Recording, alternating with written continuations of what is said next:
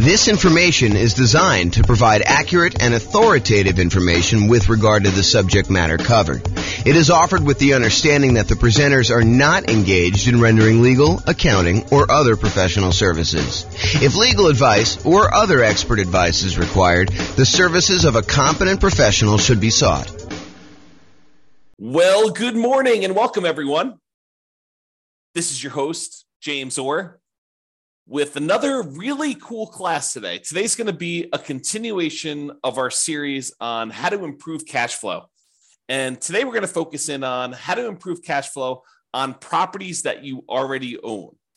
So this is the section of the kind of like infographic that we have where we talk about all the different things you could do on properties that you already own. So this is the infographic I was talking about. So I've broken it down by stages, how to improve rental property cash flow or cash now. And we've broken it down by stages. The first stage is when you're searching for properties. And we've covered that in a previous class. We're not going to cover that today.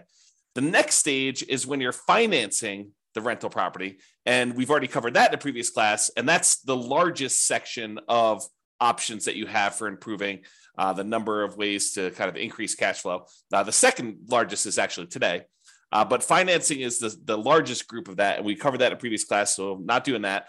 We've also covered how to improve property cash flow when you're thinking about which real estate investing strategy you're going to use, whether you're going to do lease options or house hack or things like that, get roommates, change the term of your strategy or whatever you're doing there. So those are all the strategy ones. The improving the property itself is a class we have that's separate than this. Then we've done the one on how to market a property. We covered that previously. That was the last version of this kind of series that we did, is all the different things you could do while marketing your property for rent.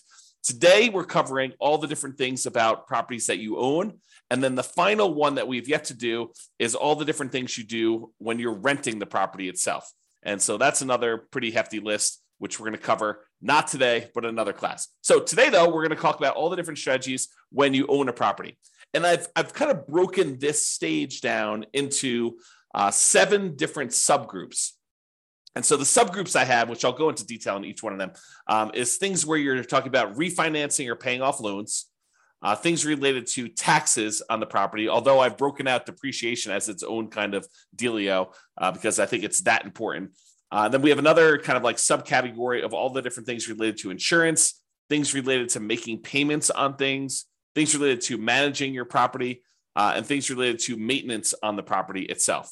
And then, of course, the depreciation one, which I've saved for last, but it's arguably one of the more important ones, especially for the next year or 2 or 3, when we have this kind of like bonus depreciation stuff going on. So let's jump right into the covered things. So let's talk about things you could do on properties that you own to improve cash flow related to refinancing or paying off loans. So I have 3 different options on here. The first one is refinancing to extend the term of a loan on a property that you already have.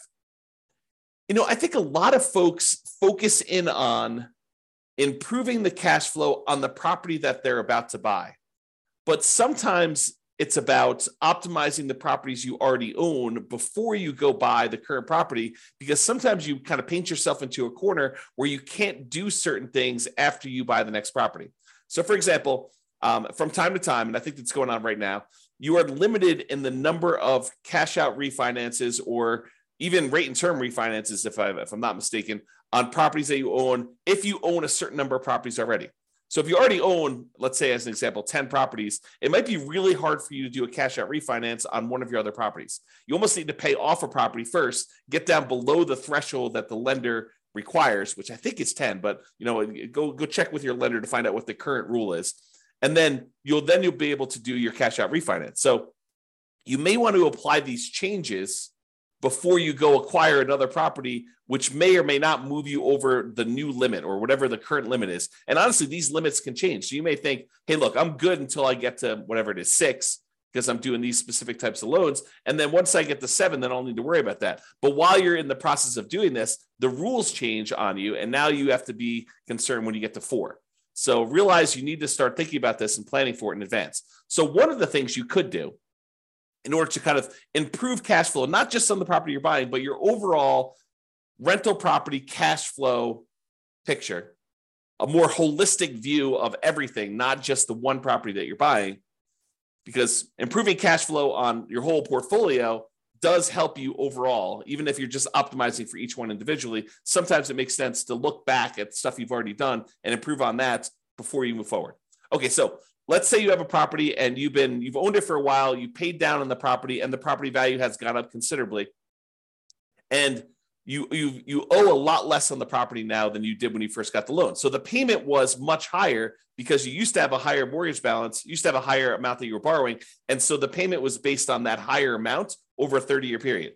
Now, 15 years into the loan, the amount you owe is much, much less, such that if you go and you just do a rate and term refinance or extend the term of the loan, is another way of saying that, you're not actually going to pull any cash out. You're just saying, look, I owe $100,000 on this $400,000 property. When I initially got the loan, it was $200,000 on a $250,000 property, but now I only owe $100,000. Now I want to go to the lender and say, look, I want to take this $100,000 that I owe, and I want to extend it out to 30 years now, where I only have 15 years left to pay it off, as an example. Now I want to say, let's extend it out to 30 years, which would reduce the amount of your monthly payment considerably, which could improve your cash flow. And that could be the difference between you being financially independent or not. If you think about that, right? If you go and you just do your rate and term refi, it could get you an extra, I don't know, $300 or $400 or $500 a month. If you do this on multiple properties, maybe $1,000, $2,000, $3,000 a month, and that could push you over the edge of being financially independent. So you really want to think about this and how you can optimize it. So you could refi in order to extend the term. You paid down a loan, you only have 12 years left on it, 11 years left on it, 5 years left on it, 22 years left on it. But now you want to go and extend it back out to 30 years, or maybe even longer if you can get access to a longer loan, which I think will be hard for you as a real estate investor, but maybe it's out there at some point in the future. Just think about it. But you go ahead and extend this loan to go ahead and reduce your payment. So is my loan old enough where I would be able to refinance to extend the term? And in the future, sometime, if you're buying properties in a high interest rate environment and now interest rates are lower, you might also be able to get a better interest rate. The challenge we've had coming out of where we were in the past is interest rates have been really low for a long period of time. So that if you go and you try to do this strategy in the future when interest rates are higher than when you got the loan, it may not be as big of an advantage as if you could keep the rates the same, or if you could actually get a lower rate. So when you've acquired properties and your rates are really great, this may not be as great of a strategy. But if you're doing this when rates are high and your rates are now lower, this could be a doubly good strategy to lower the monthly payment. Okay, so that's refining to extend the term. The other one, which we've kind of hinted at, is refi to improve rate. Have rates dropped enough for me to be able to refinance and get a better interest rate? Even if you don't extend the term, even if you keep the term the same, but you go in there and you say, look, I've got a 7% interest rate right now. I got this loan when rates were high. Now rates are back down to 5%. It might make sense for you to go look at refining in order to improve your interest rate, to improve cash flow on properties where the rates were high. Okay. And then the other option is sometimes it makes sense to pay off a loan completely. If you have the cash sitting on hand where you've got it invested in something else, maybe you take that money and you pay off the loan. Now realize if you pay off if you pay off a loan, the return you're getting on your money is the interest rate of the loan. So if you've got a 3% loan and you pay off that mortgage, the return you're getting on the money that you used to pay off that mortgage is technically 3%. Now, sometimes it feels very differently. Sometimes it feels like, I'm freeing up $2,000 a month on a mortgage payment by only paying off $50,000 of loan that's remaining, because you paid down the loan so much, but your payment was based on 20 years ago when the payment was $2,000 a month. So realize that it could feel very differently, but technically the return you're getting is the interest rate of the mortgage itself, which may or may not be good. I mean, if you're at an 8% rate on your loan, then that may not be such a bad thing. If it's only 2 or 3%, I don't know, that's a little bit lower. You have to decide whether that's important to you. And for those of you that are thinking, hey, I don't have all this extra cash laying around. Well, some people, their strategy is to acquire more properties than they need, sell off some of the properties in order to pay off the other ones. So you may acquire, 1 or 2 properties a year for the next 10 years. And then at the end of the 10-year period, you take 3 or 4 or 5 or 6 of the properties that you acquired, you sell those, pay the capital gains tax, pay the depreciation recapture tax, pay the real estate commissions and the closing costs on it, so that you walk away net with your true net equity after all those expenses, and use those proceeds to then pay off loans on the 4 properties or 5 properties or 6 properties, however many you decide to keep. And that could actually improve cash flow, especially if the ones you're selling are equity rich, but not cash flow strong. If the cash flow, the return on equity from cash flow is actually not great on those, you could take those and you could actually significantly boost the properties that you end up paying off to really improve cash flow on those. So some people, that's their strategy. Their strategy is, look, I'm in a market where it's really hard to make properties cash flow. What I really need in order to be financially independent at the end, if I'm kind of like looking forward to when I'm going to be financially independent, what I really need at the end is I'm going to need some free and clear properties, because these properties financed are not the most amazing at cash flowing. So maybe you're acquiring a whole bunch of properties using like kind of like buying properties, maybe below market even, as kind of rocket boosters to get really good returns, especially early on when the return on equity is so great, and then use that money to then pay off other properties at some point in the future. You know, if you read the book Creating Wealth by Robert Allen, one of his chapters is about this strategy. And before you go run out there and buy it, his numbers are really old. It's a very dated book, and the math on them is not the most amazing. So, take it as you will. It's still worth reading, but just realize that, if you're thinking, oh, James recommended this, I'm going to go read it because, obviously the math's going to be really good and super clear, and the numbers are going to be, appropriate for today. They're not. Unless he's got a new version out that, to be fair, the version I'm reading is probably a 1990s version or something like that. It's on my shelf somewhere. Trying to see if I can see it. Yeah, it's down there in the corner if you can see it. But it's an older version that I have. So maybe he updated it. I don't know. If he has, definitely let me know. Okay. All right. So we talked about 3 options. Refi to extend the term, refi to improve the rate, and then pay off the loan completely might be an option where you can improve cash flow overall in your portfolio before you go buy something else. And the other reason to pay off a loan is sometimes some lenders may penalize you for having a certain number of loans. They may say, look, your interest rate is 1/4 point better or 1/8 of a point better for your first 4 loans. Once you get above 5, then we start hitting you with a small penalty on your interest rate. So if you pay off one of the loans, you may be able to get a better interest rate on the one you're getting to. Just kind of realize that may be a possibility. If it's not there now, it has been in the past, and it may come back. Okay. Let's talk about taxes. Kind of have 3 different options here about taxes. So number 1 is, can I correct incorrect information with the county assessor about the condition or characteristics of my property? If they're listing your property as in like super premium condition and it's a 5-bedroom, and you know that it's actually a 4-bedroom and the condition's more average than it is super premium, you can go to the tax assessor and say, look, my property is not what you're saying it is in the assessor. And because of that, you're using different comps, which means that you're saying that the property is worth more when it's really not. So my taxes should actually go down because it's only a 4-bedroom and it's only of average condition. It's not of this super premium condition. And some tax assessors may send someone out to inspect the property. Some may take your word on it. Some may say, yeah, that makes sense to me. Here's the permit that we pulled when we showed that it was only a 4-bedroom. Whatever it is that they need to do, but you may be able to get your taxes reduced, which by reducing your expenses on the property, that does improve cash flow, right? Income, all the income on the property minus all the expenses. So if we can improve taxes, we can improve our cash flow. If you have property taxes that go up, around here, we redo our taxes every 2 years. Your market may be different. Go find out from your local county tax assessor what the schedule is for redoing property tax assessment. Some redo assessments every time you sell a property. Some do it only every certain period of time. But if you go and you find out that they've raised your taxes and the taxes seem significantly higher than what you thought they should be, you can go and contest them in many markets and say, look, you're using the wrong comps. If you use the comps that I'm pulling here, my taxes are actually much lower than what you say they are. And they may or may not agree that, yeah, the automated system valued this incorrectly. We'll go ahead and make a change and you might save some money on taxes. Or they might say, no, the comps that we use are valid and our methodology is actually correct here and the taxes stay the same. Maybe you get some improvement, maybe you don't. I don't think it's a universal automatically granted, but you might be able to go and contest your taxes with a tax increase and try to save your money. Now, if you can go save, I don't know, $50 a month on 10 properties, starts adding up.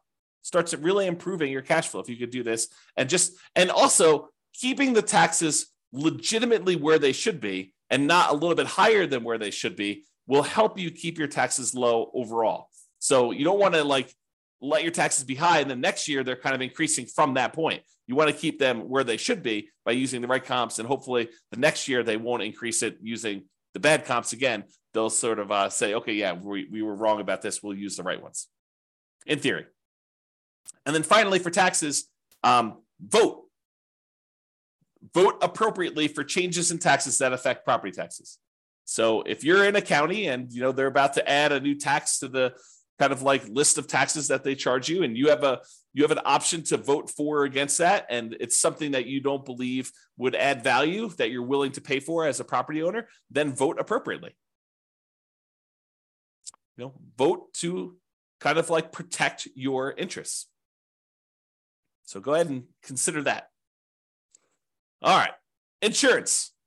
So we've got 1, 2, 3, 4, 5 different things related to insurance that we're going to talk about.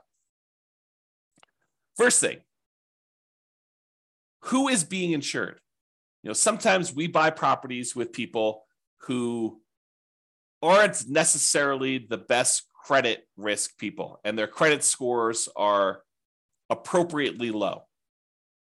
And so you got to be careful, because insurance, part of your insurance premium is sometimes based on the credit score of the people that are being insured. So can you remove people who have really low credit scores that may be making your insurance premium higher than it needs to be?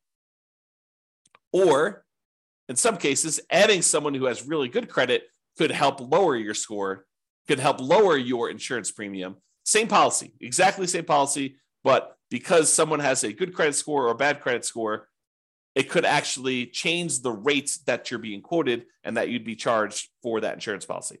So realize adding or removing people from your insurance policy could improve or worsen the rate you're getting. And so talk to your insurance agent about that and whether you should remove someone from being insured on that or not.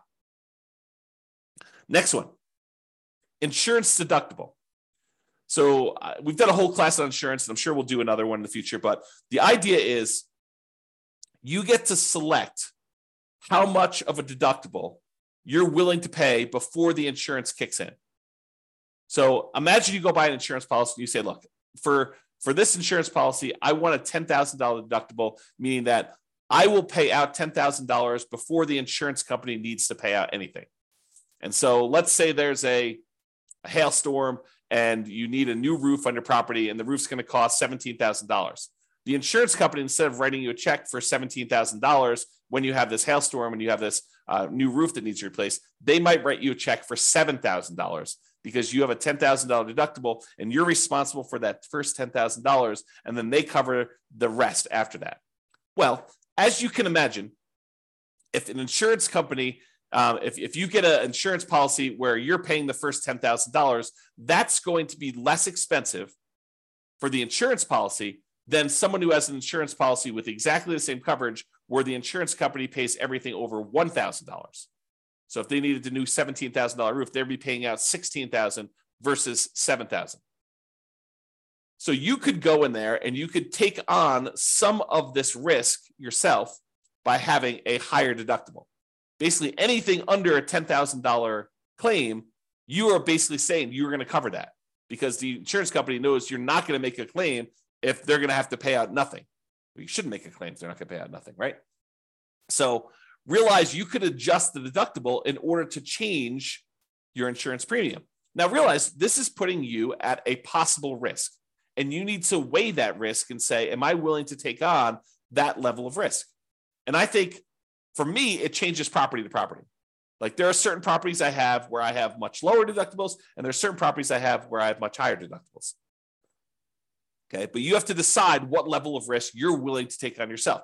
Can I raise my property insurance deductible, take on more of the property insurance risk personally, and have a lower monthly payment for insurance, knowing that if something were to happen, I'm actually going to have a pretty significant hit to my cash flow because I'm going to need to pay out that premium upfront, right? You may be trading an improved cash flow now instead of having this risky I need to pay $10,000, which is a lot of $100 a month in order to get caught up to the $10,000, kind of like deductible that you need to pay in.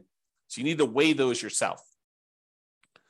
And you can find out the quotes for them. You could say to the insurance agent, I'd like to get quotes for me having a $5,000 deductible or a $10,000 deductible or a 1% deductible. They'll use the property value as a percentage. You can kind of get different quotes and find out what the policy is and see which one makes sense for you and what you're opening yourself up to as far as risk there. Okay. Next thing, shop insurance rates. Would it occur to you that sometimes an insurance company will price themselves very aggressively, very low, in order to acquire some business at one point in time, and then years later, they decide they want to move away from that particular type of business? And one of the ways that they signal that to the population is they start raising their rates to discourage people from using them. Is that possible that an insurance company could do that? So if you've had an insurance policy over time, even though you priced that out and it was super competitive 5 years ago, now 5 years later, the insurance rates may have gone up considerably such that it may not be competitive anymore, or other people may be much more competitive. They're wanting the business where this other company is sort of just humming along saying, now we've established ourselves. We've got a big enough group of clients. We don't need to be pricing ourselves very aggressively anymore. So we're just going to have what normal rates are, but there may be one or two or three other companies that are very aggressively trying to acquire business. And for the same exact coverage, the rates could be cheaper for one company to another. Also, the quality of the company, their service, their kind of like reasonableness in claims, their speed to pay, their kind of like denial of claims versus the acceptance of claims ratio, like all of these things can come into play where you may be getting a cheaper rate, but they may deny you if you really have legitimate claims, and then you got to go fight with them, versus another company, they may actually have a higher rate, but they're willing to, kind of like honor your claims without fighting with you as much. Just realize that there are differences that you might be paying for that may be hard to see. Even with the exact same coverage, it may be hard for you to see kind of those different things. So shop around, compare insurance rates to make sure that your insurance premiums are competitive.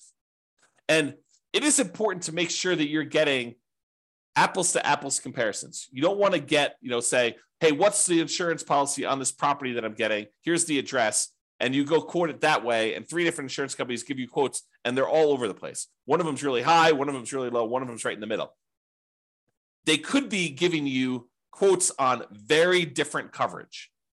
One could cover a lot of things. One could cover the bare minimum of things. One could cover you up to certain limits that are much higher. One could cover you to certain limits which are much lower. One could have carve-outs or exclusions. So you got to really read these carefully, and it's very hard to compare. At least that's what I found when I used to do this. My wife does it now, so I don't do it anymore. Okay. All right, so insurance coverage. Can I evaluate the exact property insurance coverages to make sure you have an appropriate level of coverage? So by going in and reviewing your actual policy and saying, do I really need this amount of coverage?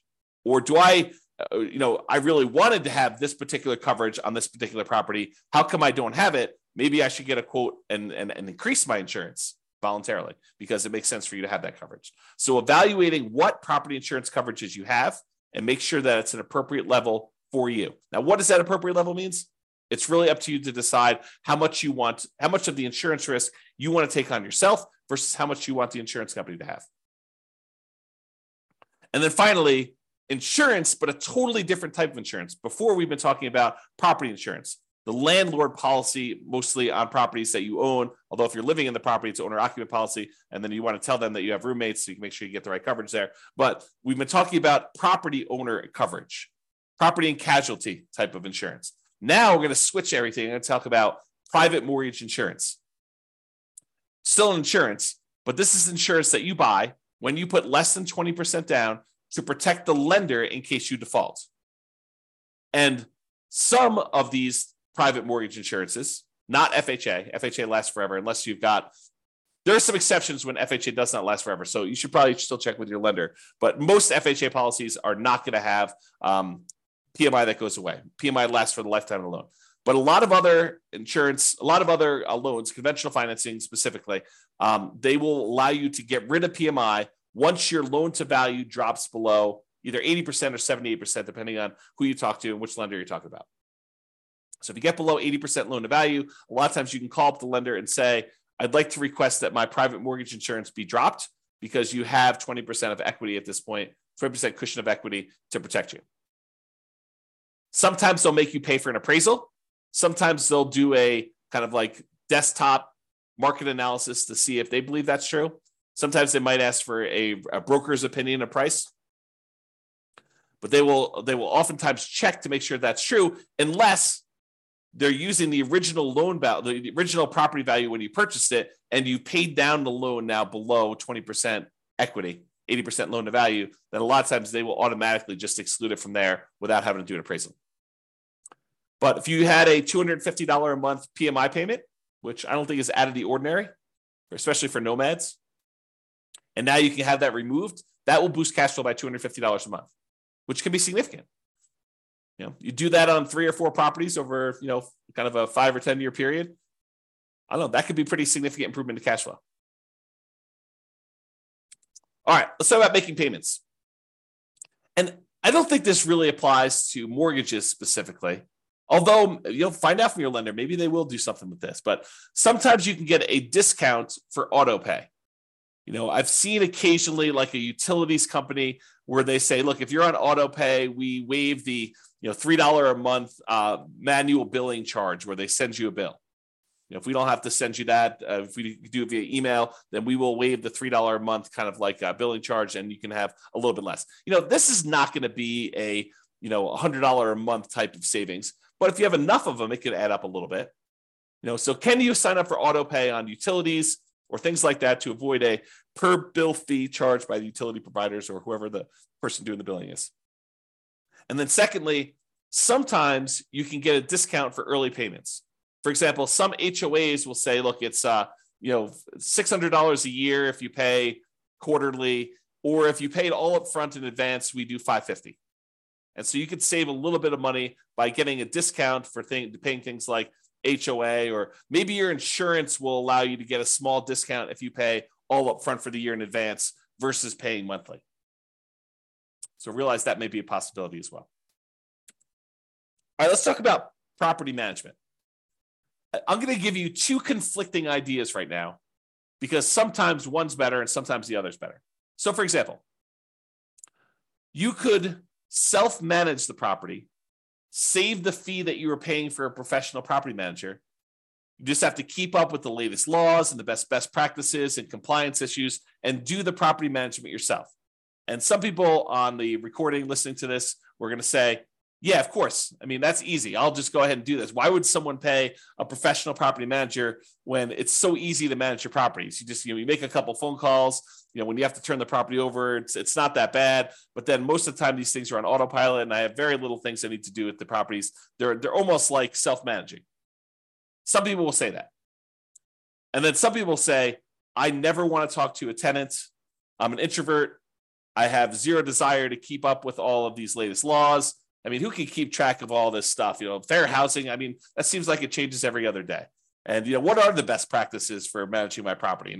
Starting, 15 days ahead of time, wait for the property to be vacant before I market it, starting 60 days ahead of time, what should I be doing for this? And, how do you keep up with all the changes for the leasing laws? And, how do you do all this stuff? And, can I commingle funds? And do I need to have a separate trust account and all that other stuff? I'm just going to go hire a professional property manager. They'll do it. I'm going to find a person who's really, really good, and they'll be able to go and do that. And I'm too embarrassed to go ahead and raise rents every year. A professional property manager will be able to do that for me. And so overall, I think the property management fee is going to be covered by the fact that they're probably going to increase rents when I wouldn't otherwise do it.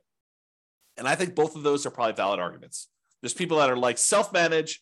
Why pay a property manager for something that's so easy to do that I could do it myself, and I will be able to improve my cash flow by doing self-management? And other people are like, I'm going to have a tenant in there, and I'm not going to raise rents over a decade or 15 years. And so I'm going to be way below market rent. It's better for me to pay a property manager who's going to keep up with the latest rents, make sure I stay out of trouble, kind of buffer me from having some, kind of law and compliance risk of making a mistake with fair housing, or, I'm doing something wrong, or I'm commingling funds, or I don't have a trust account, or all these other things that I could make sound very, very complicated. But, the people that are managing it themselves, they're like, yeah, it's a non-issue. So you have to decide which one of these makes sense to you. And I think that both of them could be right for different people. If you're wondering what I do, for many, many years, I self-managed. For many years, I self-managed with the help of a property manager. So I had a property manager doing some things, and then I've completely switched over now where I don't manage any of my properties myself. It's all professionally property managed. So that's what James does, in case you're wondering. Speaking of property managers, you do need to manage the manager. That's another tip on here. So can I review my property management statements carefully for mistakes? Property managers are human. They make mistakes. Sometimes a lot, depending on who it is and their policies and kind of like their team and who's doing stuff and how much turnover they have and a whole bunch of other factors that go into that. But sometimes property managers make a lot of mistakes. And so you sometimes need to stay on top of them. Well, you always need to stay on top of your property manager, but sometimes you need to do it more so than others. And that could actually save you. I mean, if you have a wrong bill and they accidentally charge you $1,000 for something that you didn't need to pay, or it was really a $4,000 bill instead of a $5,000 bill, and you don't catch that, that's almost $100 a month. That's pretty significant for cash flow. So take that into account. And then related to that, insist on best practices. Can I insist that my property manager utilize the best practices? Marketing early, way before the property is vacant. Raising rents with each lease renewal. Not just saying, hey, we got $2,000 a month last time, we'll get $2,000 a month this time. Making sure that they do rent comps and push the price if they're starting early. Can you insist that they have the best practices? Now, as a practical thing, you could try to do this, but as a practical thing, if they're managing 1,000 units and you've got one rental and you want them to change their policy and do something different just for you, do you think that that's likely? I will tell you from experience, it probably isn't likely unless it's something that is very reasonable and very easy to do. But if you expect them to change their internal policies to do something very different for you than everyone else, even though that may be the best practice, good luck with that. Now, change that up. You've got a property manager who has 300 properties under management, and you have 50 of them. You have 50 doors. Do you think you have some pull, some sway in getting something changed in their internal policies? I think you do. Okay, so take that into account. All right, let's talk about maintenance on properties. In general, I think it's better to maintain properties, keep them up to date, keep your tenants happy, reduce turnover. A properly maintained property should overall reduce turnover, and turnover can be very expensive.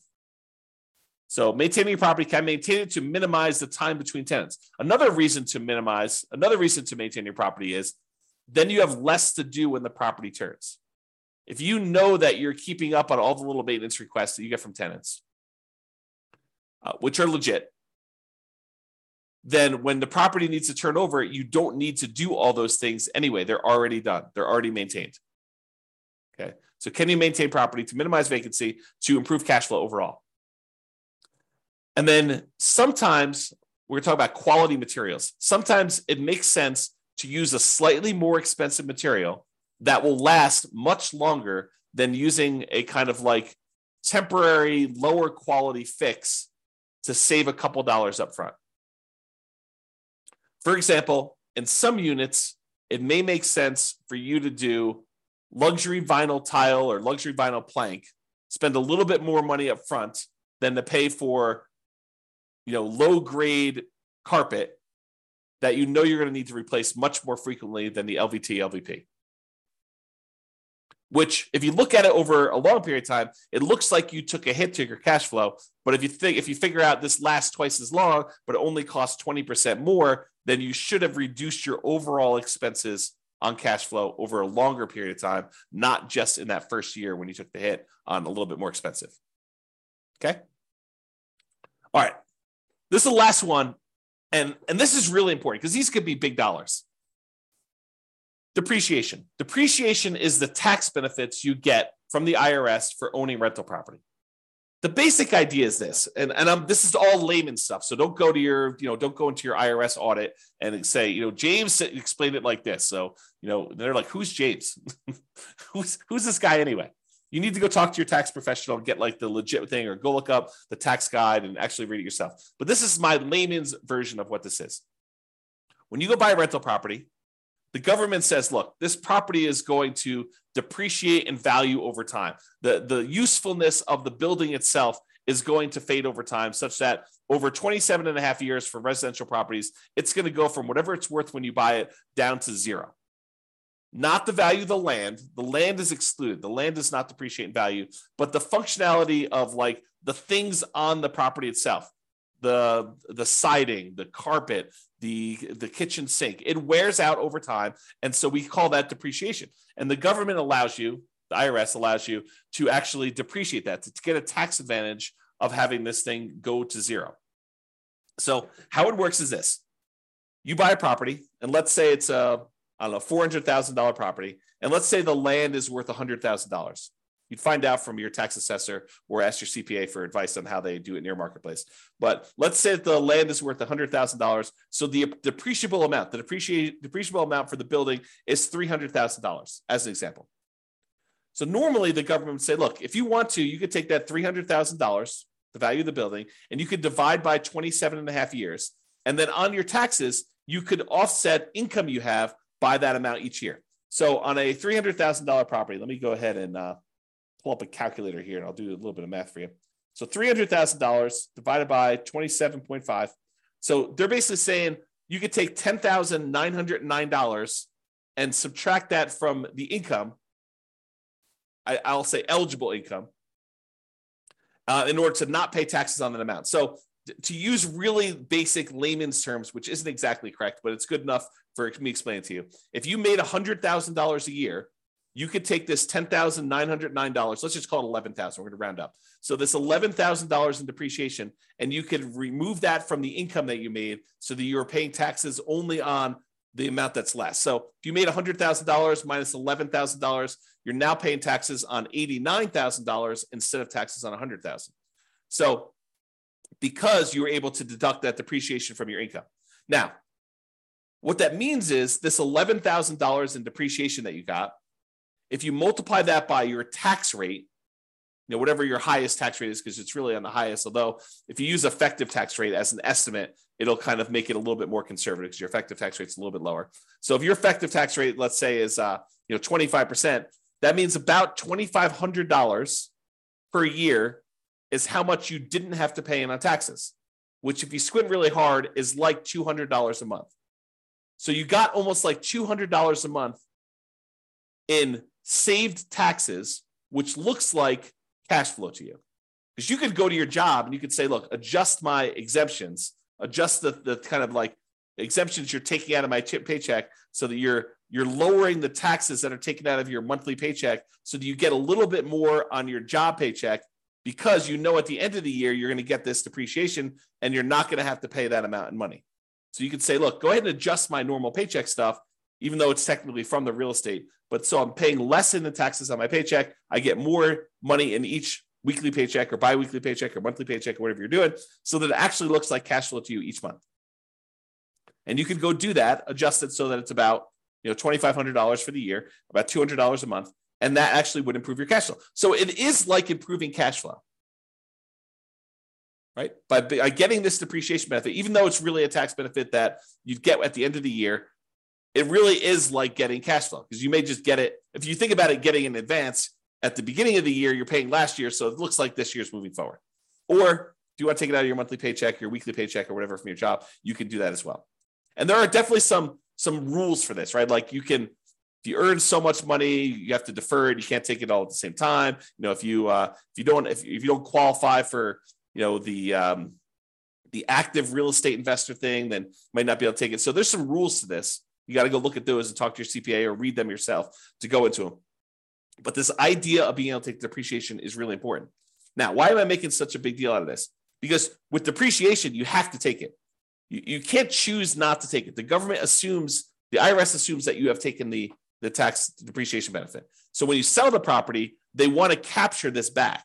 They want to take the benefit that you got and they want to charge you taxes moving forward, depreciation recapture tax. So they assume that you took it. It's not like if you don't take it, then you don't have to do depreciation recapture. That's not true. You have to do it.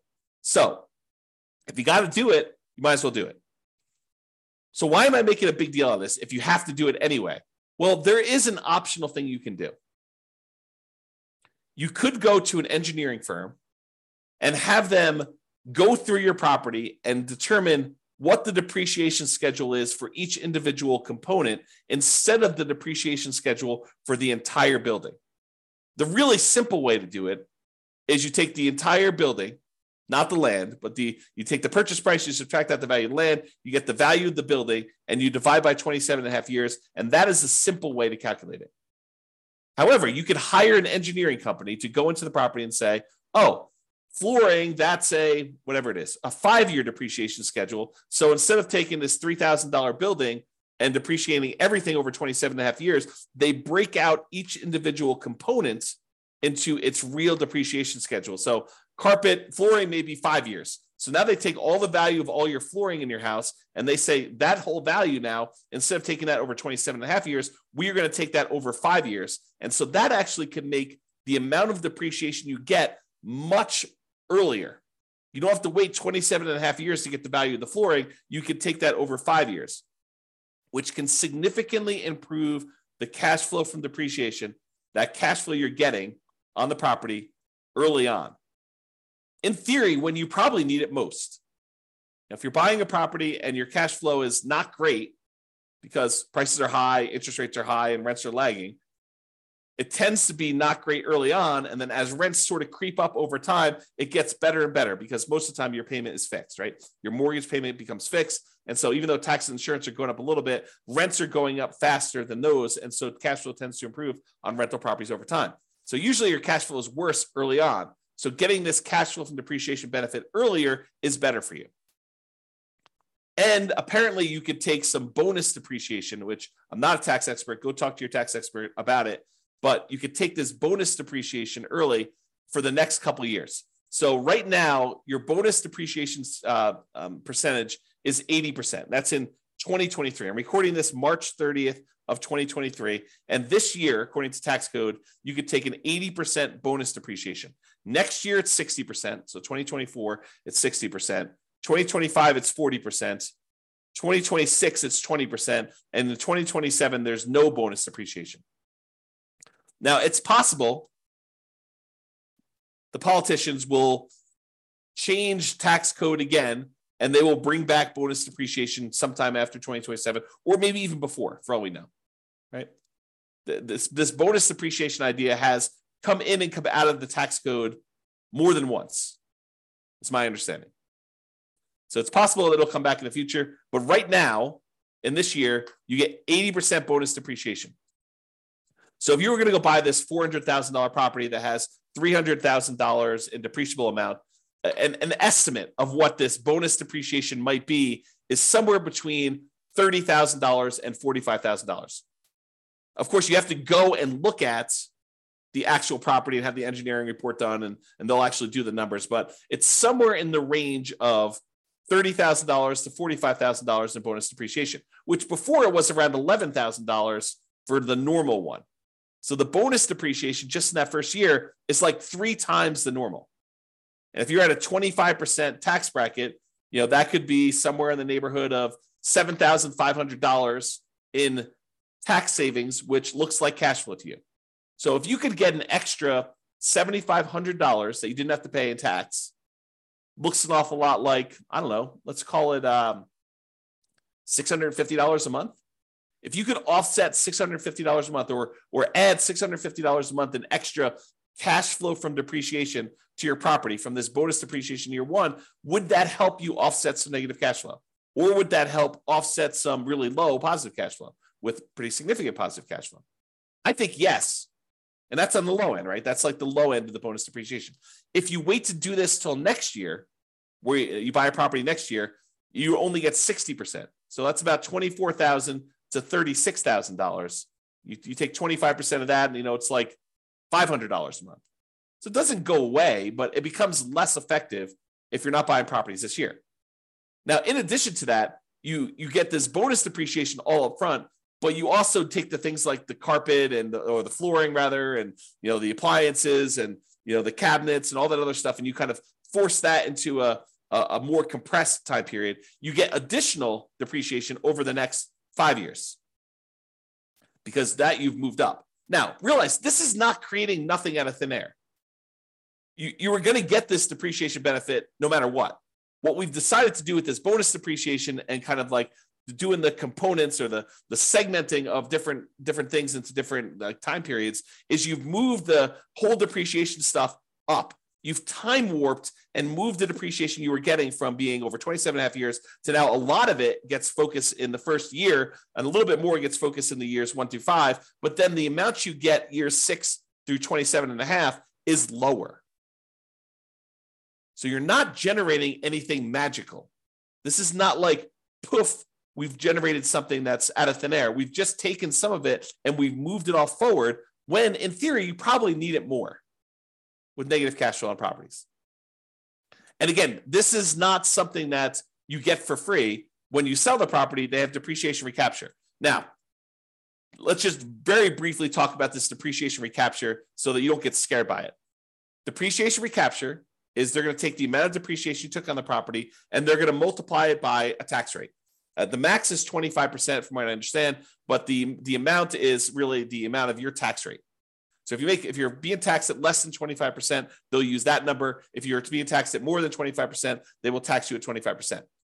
Now, you can delay or defer paying those depreciation recapture taxes, move them onto the next property that you're buying by doing a 1031 exchange. So you pay about $1,000. It could be a little bit more, it could be a little less, but you pay about $1,000 and you defer having to pay this depreciation recapture tax and any capital gains tax on the property that you're selling, and you move it down the line.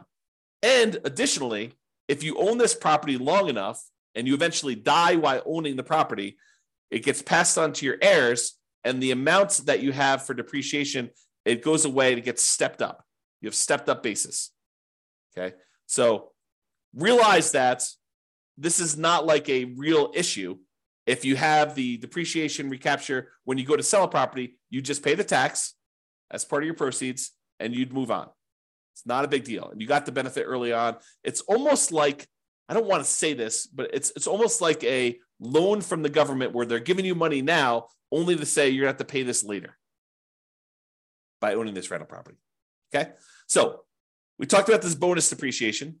If you buy a property this year, you get between approximately on a $400,000 property, it's going to be somewhere around the $30,000 to $40,000 gross depreciation benefit.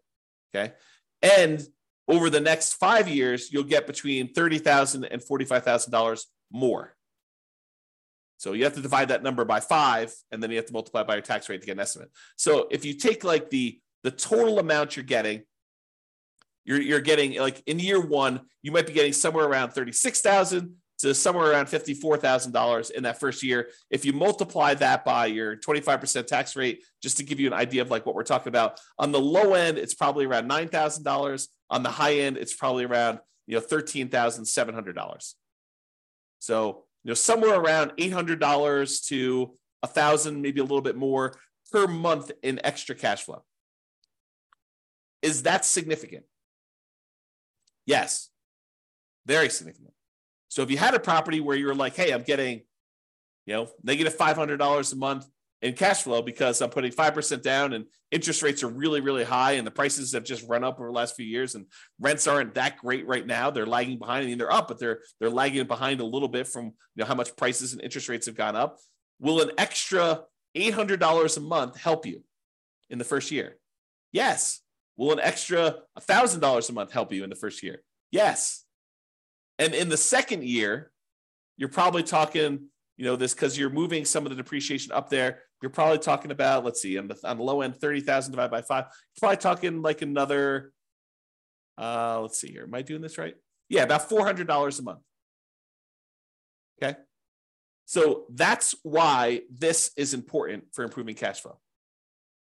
And you're going to want to talk to a CPA to understand this. And you're going to want to talk to an engineering firm that specializes in cost segregation.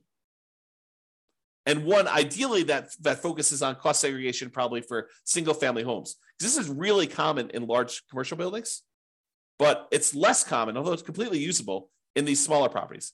There's just a cost to doing this. You're going to pay a fee in order to have the cost segregation study done. Have the engineering company go and do that for you. So you pay a little bit of money now in order to get your depreciation benefits early on. And with the bonus depreciation, it's probably worth it. Okay? All right. So that's it. In conclusion, optimizing cash flow is about maximizing income and minimizing expenses. And today, I think we focus mostly on minimizing expenses, all the different ways to minimize expenses on properties. There are things you could do on properties you already own that will improve your cash flow overall. And I think that's what we focused on.